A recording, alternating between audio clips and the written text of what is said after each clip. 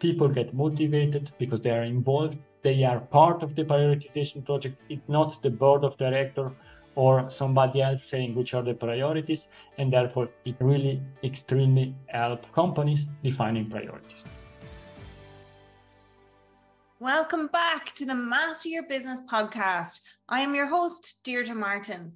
This week, we welcome Gregorio Uglioni, a specialist in business transformation, innovation, and my favorite, customer experience. Greg's cross-industry engagement and in-depth know-how has allowed him to become recognized and awarded several times over within the customer experience community. Greg is the host of the CX Goalkeeper podcast. He's been a judge at several international customer experience events. And to top it all off, I have had the incredible privilege of co-authoring a chapter in a book with Greg, which was a multiple global best-selling book. It's called Customer Experience 4, folks. If you haven't checked it out, you can find it on Amazon. So today, I hope you enjoy our conversation about how you can improve customer experience within your business and how to create value through amazing CX and customer service, as well as much, much, much more.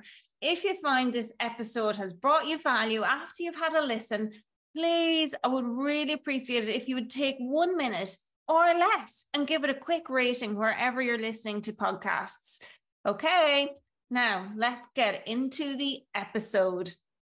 Greg, it's fantastic to have you here on the show with me today. And just for those of you who are listening, Greg and I met when we both co-authored a chapter in Customer Experience 4. I had come across his name before. I had read his chapter in a previous customer experience book. So it was super to become a co-author with you, Greg. But why don't you tell the listeners a little bit more about who you are, what you do, and how you came to be the CX goalkeeper. Sure. First of all, thank you very much for your time and giving me this opportunity to share my learnings, what I am learning throughout my career together with your audience.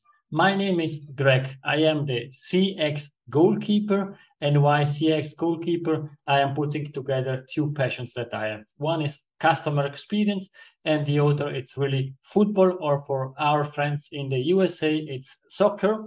And it was a short discussion with a great guy that it's also in our customer experience community. And he said the best thing if you want to push to what you want to share is use your passion, leverage your passions. And, I could also speak about the usual example, the best practices in customer experience, speaking about IKEA, speaking about Starbucks, speaking about Ritz-Carlton and Disney, but it would be one more that share always the same example.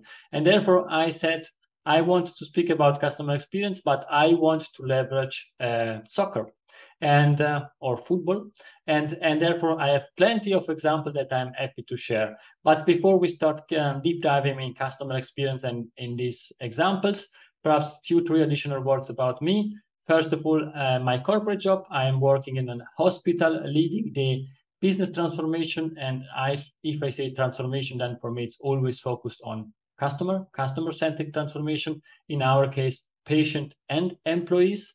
And I am a family father. I love and enjoy spending time with my family. That's me.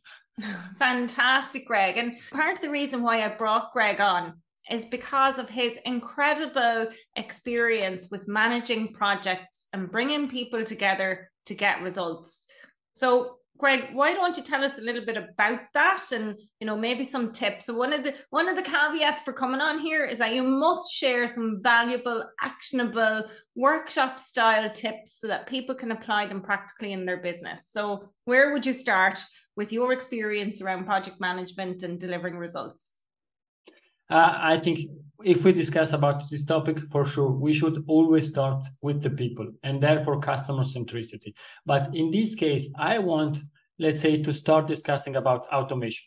And the first topic is always, everybody will come to you and tell you, you need to automate. And I think automation is a solution, but it's not the solution for everything. And therefore, in my research, I found out a book that the name is The Best Service is No Service, written by Bill Price. the first VP of customer service of Amazon, and he wrote this book several years ago. And there is really sharing something that it's mind-blowing, at least for me, and I hope also for your audience. It's all about how to strategic change, drive transformation when we are speaking about processes that you have in your company. And every company has a lot of processes. Let's take the example of customer service, that you need to service your customer. And there is really sharing this simple methods. That's the value irritant matrix, and it's based on a matrix. On the horizontal, you have the customer. Does it bring value does it bring to the customer value, this interaction, or is irritating? And on the vertical, you have exactly the same question, but from a company point of view. Does this interaction bring value, or is it irritating? And there you have 4 different blocks, building blocks, that you can leverage. And if you allow me, I can start deep diving in each one of them. Oh, yes, please. So this is called a value irritant matrix, right? Yes. Please tell me more. Sure, because at the end, we all want to create value, but some interactions are irritating for the customer or for the company. And therefore, starting always with the most important piece. If an interaction brings value for the company and brings value also for the customer, then perhaps it's not the best way to automate. You can support with technology, but there you should leverage this interaction. And leveraging means putting 2 humans together and use the power of empathy and create value. Perhaps I can make an example that's make a bit more understandable. Yes, please. A customer is calling your contact center and is sharing that he wants to cancel a subscription. And if you would have it automated, then you cancel the subscription, done, and you lost 1 customer. If you think, okay, let's leverage this opportunity to generate value, to understand the needs of this customer, and then you start a discussion, and you find out with the customer that this person wants to cancel the subscription because she has no time or he has no time to read your newspaper or to read your articles, but he goes out and is going for jogging. Then you can offer him something different. You can cross-sell, upsell this customer instead of losing him with an automated process. And then you can say, okay, you can perhaps start listening to our podcast. It's free of charge, and you find the content interest, and you can subscribe to this or that, or you can buy this book, and you don't lose the customer. And I think nobody in our business, in the business, wants to lose customers. That's fantastic. And I suppose the question I would have, and for maybe for people listening, what is the best way to instigate that process? So if you're not going to automate it entirely, where people unsubscribe or cancel a subscription, what do you recommend that they do to be able to gather those insights? I think the first key, it's really to starting understanding the intent. Customer are contacting you, and you need the biggest technology companies names that front door. You can name it as you want, but you need to understand always 2 things: who is the customer and what is his intent.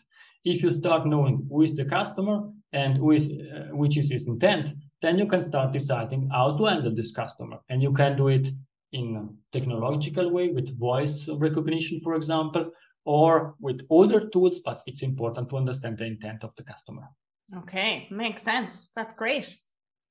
That was the first box, value for the customer and value for the company. Then let's move, for example, to something that is irritating for the customer, but it brings value for the company. Mm-hmm. It means, I repeat, irritating for the customer, value for the company. And these are, for example, all the compliance checks that we need to perform. For example, you are also coming from the banking industry. Mm-hmm. Customers need to confirm that they live at the same address every 3 months, every 6 months, depending on the regulation in your country. And this is extremely irritating for the customer, because you are contacting me, you are interrupting my normal life to ask me a stupid question. Sorry to say that and to use this word. And therefore, the companies need really to find ways to simplify.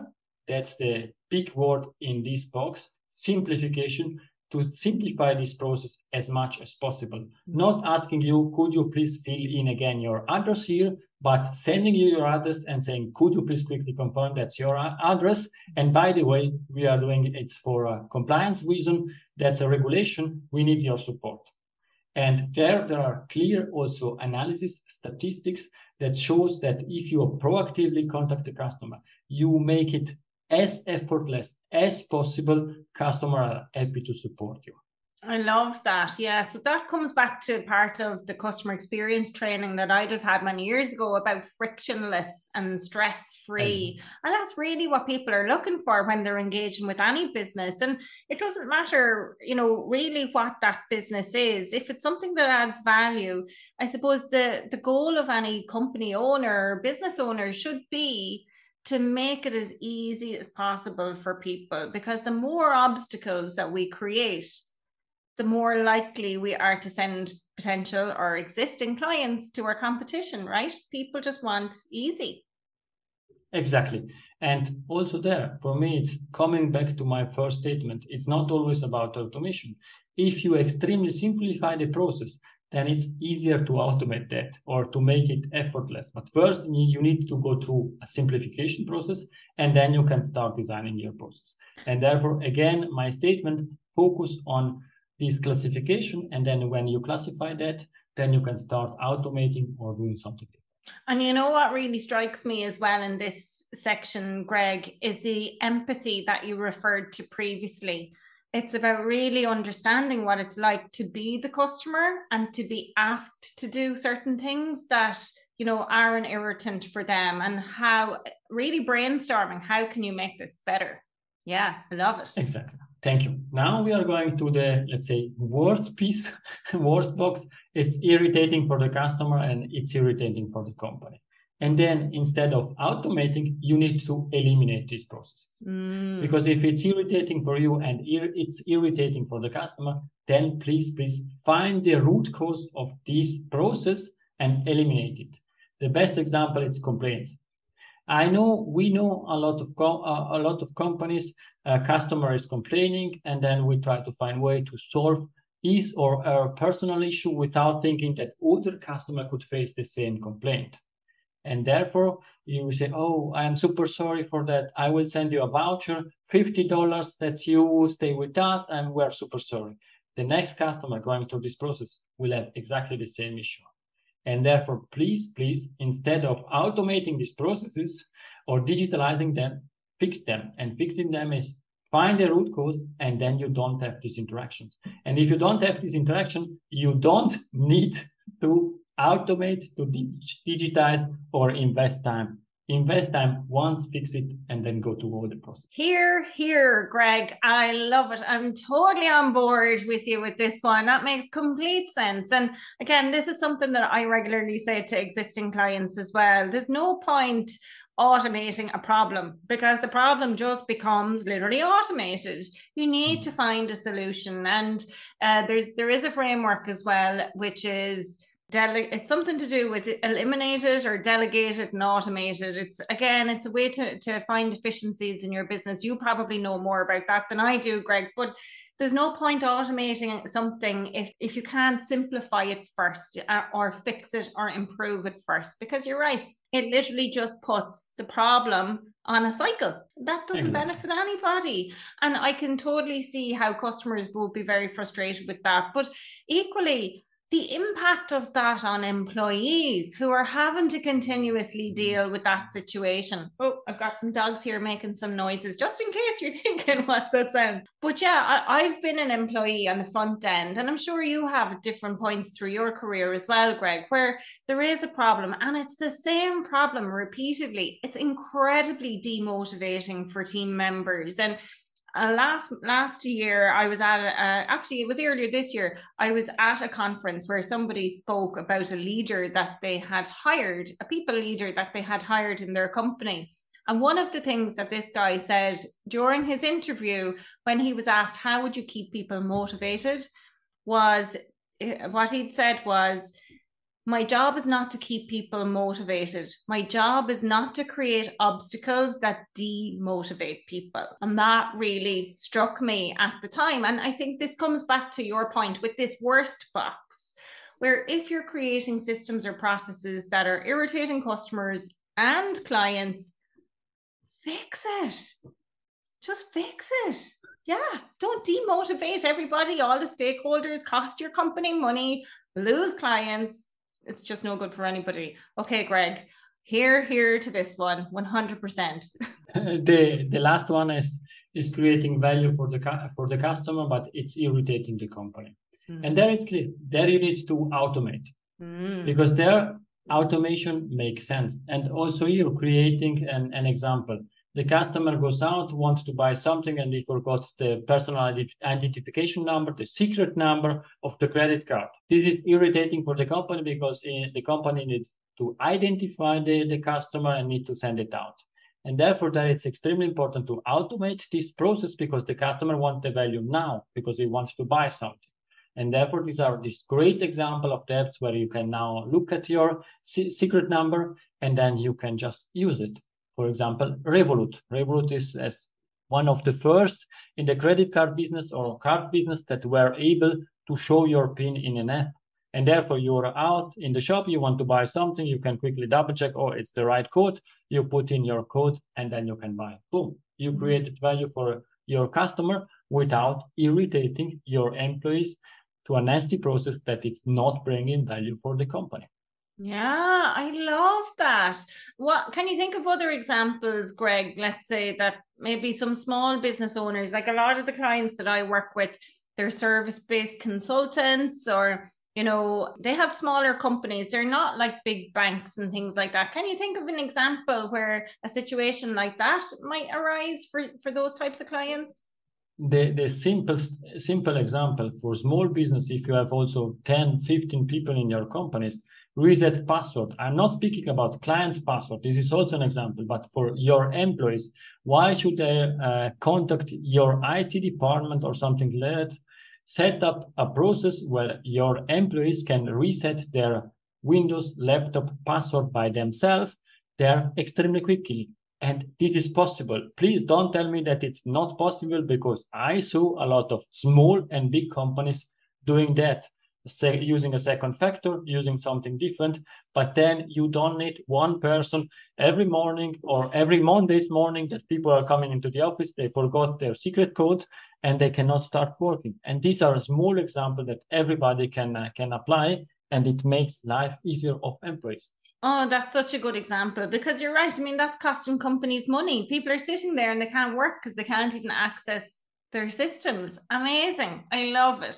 Okay, Greg, tell me, what else have you got up your sleeve for us around being really efficient and helping businesses grow and scale in a way that's customer-centric? I will come to the next topic in 1 second. Please give me the last chance to speak about this value-oriented matrix. I am really, it's mind-blowing for me because it helped me a lot during my transformation career to explain also to top management that it's not always about automating, it's thinking in a strategic way about processes and how to then digitize them in a smarter way. The last thing that I want to mention is being proactive.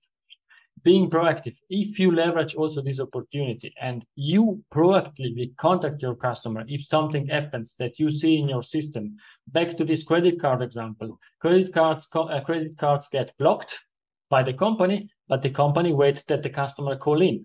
And they say, why you are waiting that they call in? Tell them, we blocked your card due to a fraud case. We blocked your card because you forgot to pay your bill or something different. And I think this proactive shows to your customer that you are really caring about them. And here we are in a complete different way, because if I know that the company is caring about me as a customer, then I come in an emotional setup that I can create really a stronger relationship with this company. Sorry that I added this, but I think it's extremely important for every small business, or even more important, because if you can create an emotional relationship with your customer, then they will stay with you, they will buy more from you, and they will spread word of mouth that it's free of charge advertising. And that's the best advertising that you can have. I love that. And actually that reminds me of an example when COVID hit first. At the time, I was still working in the bank, in the branch. We had limited capacity in the branch in terms of staff, and the banks in Ireland at the time were considered essential services. So people were allowed to travel to go to the bank.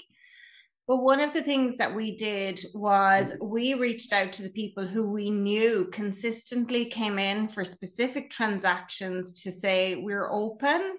How can we help you? Do you need us to do anything for you? And so those people who regularly came into the bank branch were still serviced, maybe not in the exact same way, but we looked for solutions to be able to help them engage and, maintain their finances during these really unprecedented times. So yeah, I think, that was something at the time. It was about that empathy piece. And was it costly for us? It wasn't necessarily, because we didn't have customers coming through the door and we were being paid anyway, right? So, we were fortunate to be that way. But some of the people that we were reaching out to were maybe quite elderly, couldn't leave their homes.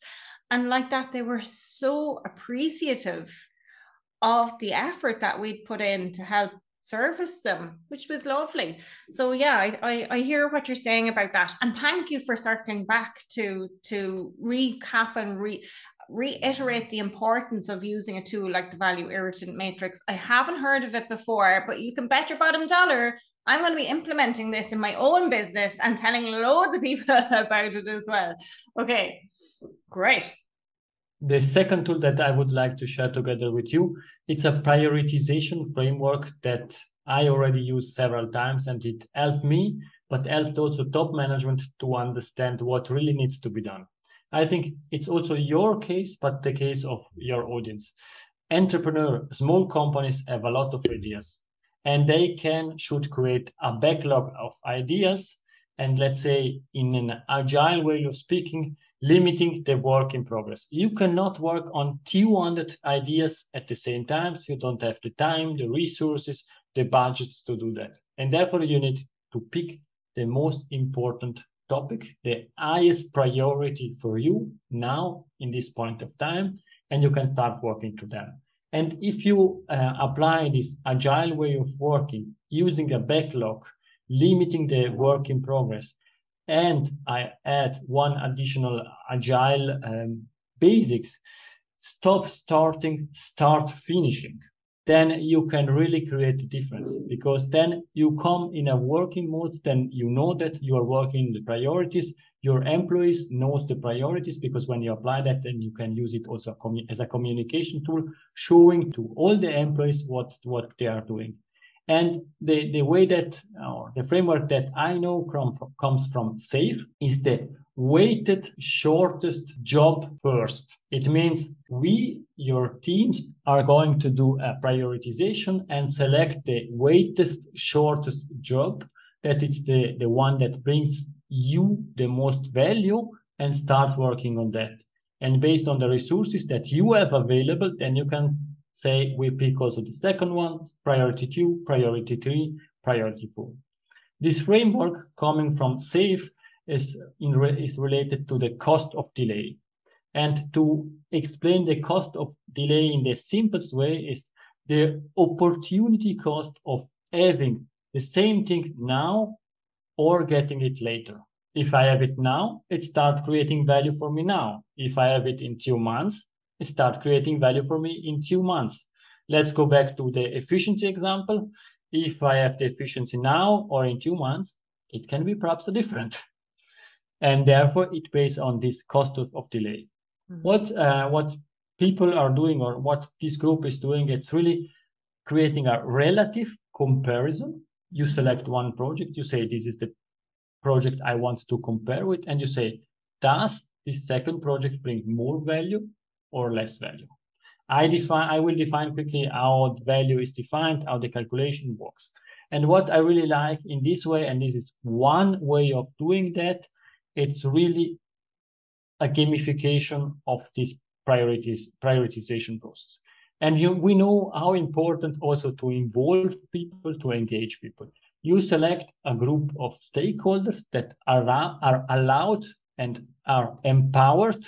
I repeat, are empowered to define the prioritization. Because if they do that, and then the top management is going to say, no, we don't care about it, these are our priorities, then it won't help. Therefore, you need to empower this group. You need to select a group, and they are going to go to an agile planning poker. It means you take really cards and you start playing with the cards poker. All right. Don't worry and don't stop me now. I think I'm going to share something interesting for your audience and it can bring value. I know you are going to say this guy is really strange. This is something that I really applied and all the people were working with. Let's say you take, and I stay with the word value, I will explain value later. You take in your 5-6 ideas, the project, the initiative that you say has the less possible value. And you define, this is my reference project, and I give to this project the value 0. Then you can use and leverage the Fibonacci numbers. It's quite easy. Fibonacci numbers are 0, 1, 3, 5, 8, 13, 20. You are always adding the previous 2 numbers until 100. And then you say, okay, this second initiative, does it bring twice as much value as this reference project? 3 times, 5 times, 13 times, 40 times, 100 times. And you start defining the value of your different projects. Still understandable? Can you follow me? Yeah, I can follow you. Yes. Okay. Keep going. Tell me more.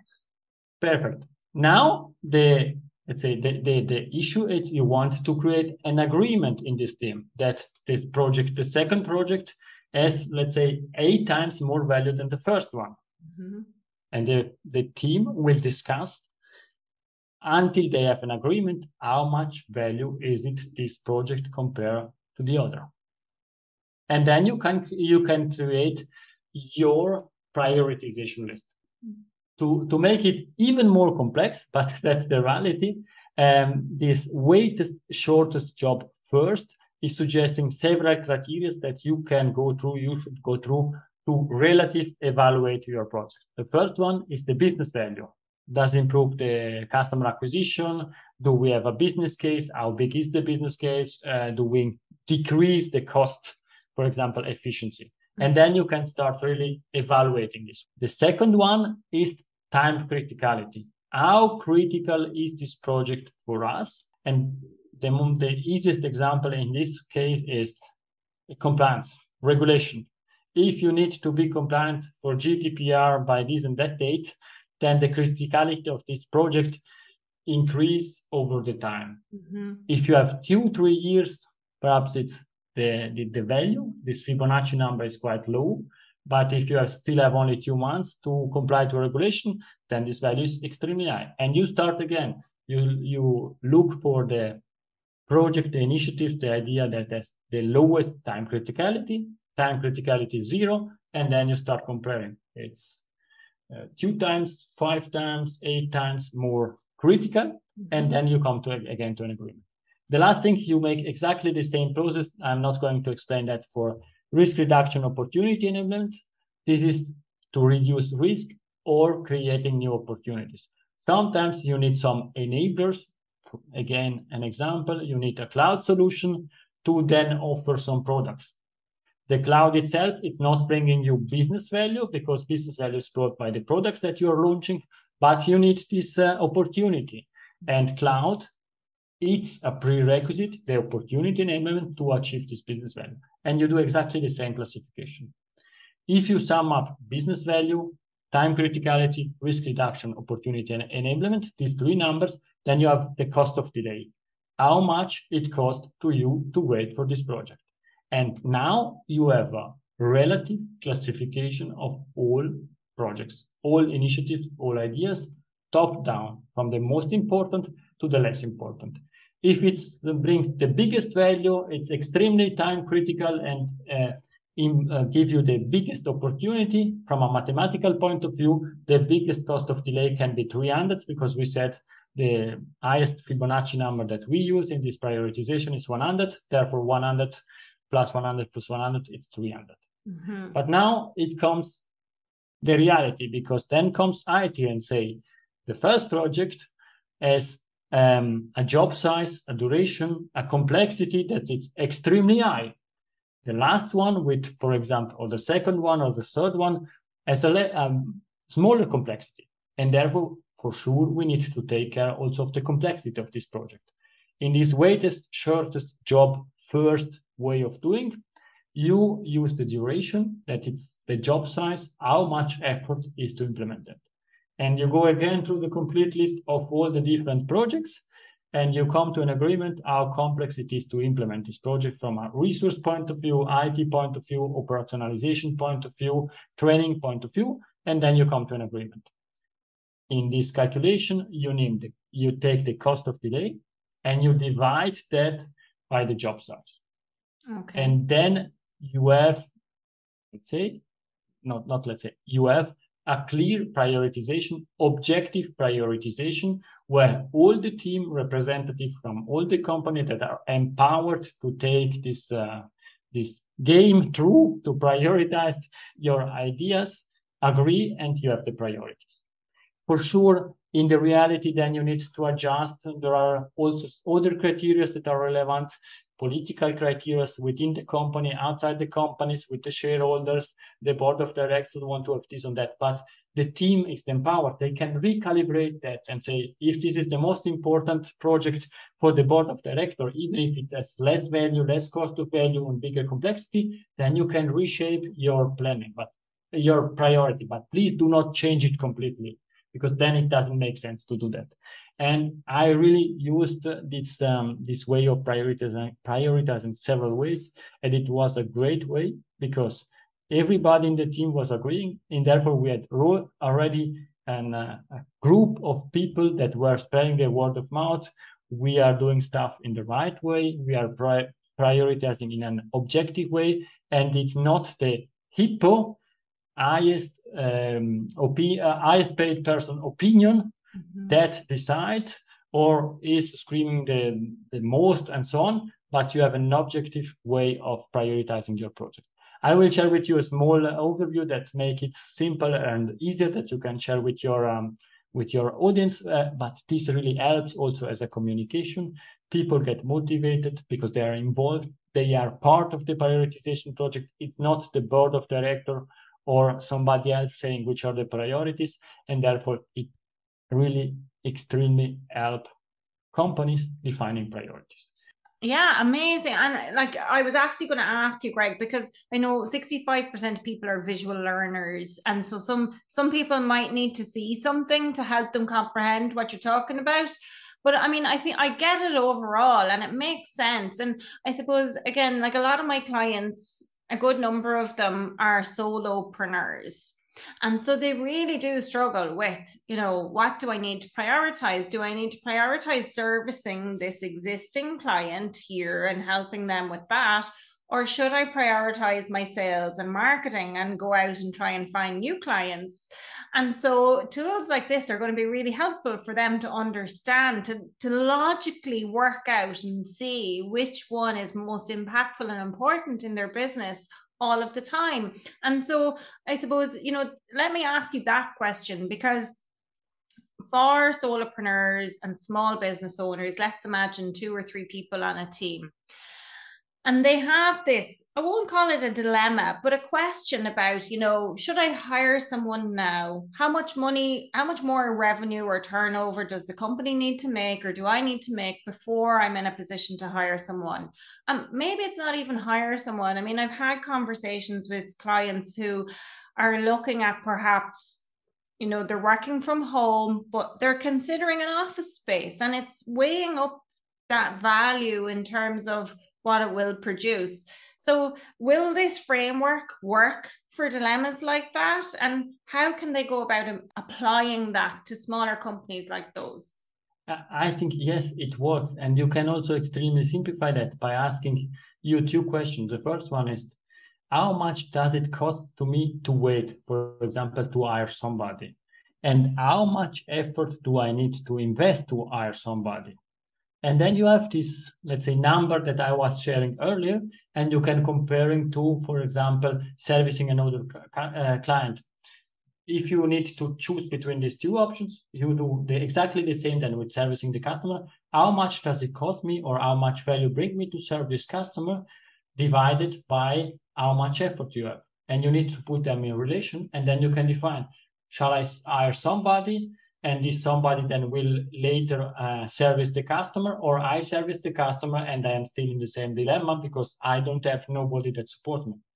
It means big or small companies, big or small projects, this framework helps really to identify your next priority in an objective way. And even if you're alone, you can, a solopreneur, you can do it in an objective way and not full of emotion in the evening. Oh, it's 10 o'clock in the evening. I'm still working. Okay, tomorrow I will hire somebody. And now I'm working on this and that. And you are then steered by emotions. And if it's you are alone, or it's a small board of directors, it's exactly the same. You are trying to take out the emotions. You are trying to take out who is the better at selling his or her idea. And you can, let's say, prioritize in an objective way where you have an agreement, consent between all the people there. And you have then an overview that you can share because you can explain that. And it's really about cost of delay divided by how much effort it is in a relative way. You need always the reference, and then you can start doing your job from tomorrow. It's extremely easy, and happy to share this small overview for you.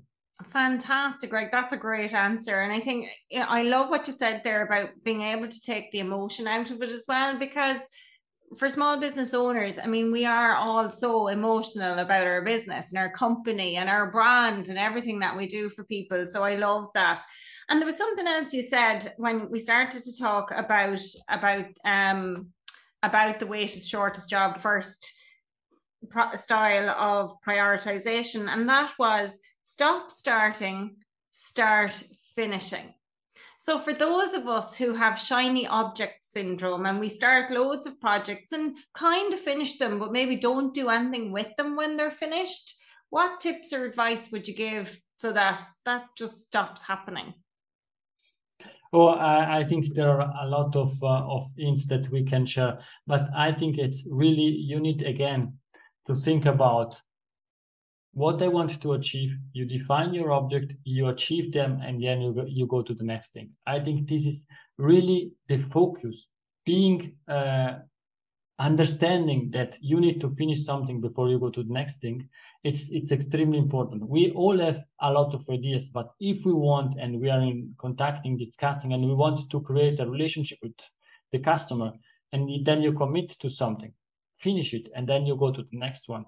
We all have something that it's scarce, it's resources, it's budget, it's time, or something like that. And therefore, I think this is key. And this is extremely nice because I share it in at my former company. I'm sharing it in the corporate job that I have now. And all the people now are saying, that's really good. What was stop starting, start finishing, and so on. It's all about focus. Focus, finish it. Perhaps you have the minimum viable product, what you want of your idea, but then you can test it. You can say it works, it doesn't work, and then it goes to next. If you start 200,000 things at the same time, you finish nothing and you won't achieve your targets. Yeah. And you know what? That's so true in terms of achieving goals. It's equally true in terms of when we start talking even about 1,000 things or 200,000 things, we confuse ourselves with all of the ideas. And it's great to brain dump and write all of the things down, but we don't have to achieve everything instantly either. So yeah, that totally makes sense, Greg. The last thing, exactly what you're saying also based on that, if you have a great idea, write it down, put it in your backlog, and as soon as your backlog is full, you have time to do that, to take the next thing that you want to do, then you can choose it and take it. Never forget to put down all your ideas. I am always something with me that I write down my ideas and everything what I want to do, but you need to define priorities, because if you don't have priorities, you will never finish anything. Amazing. Amazing. Greg, thank you so much for sharing those. I think that's going to be really insightful for a lot of business owners, who are just so passionate about everything they do. But I mean, a lot of people who start companies and business owners, they start because they're passionate about what they do. They don't always know all of these little tricks and tools and techniques that are available to help them accelerate their business growth. Is there anything else, Greg, that I haven't asked you that you're like, I really should share that, Deirdre? Tell us and the listeners, what else do you need to get off your chest that's going to benefit them? I think that the really important thing is, and it's what I'm learning with my podcast, it's about consistency. You need to be consistent.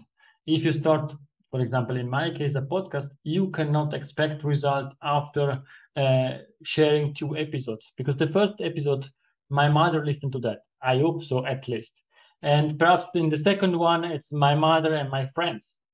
And therefore, you need to be consistent. And I'm seeing that now that I'm coming to roughly 100 episodes, that with this consistency really helps, because then outside people knows I can relate. I am sure that he will publish every Monday his podcast.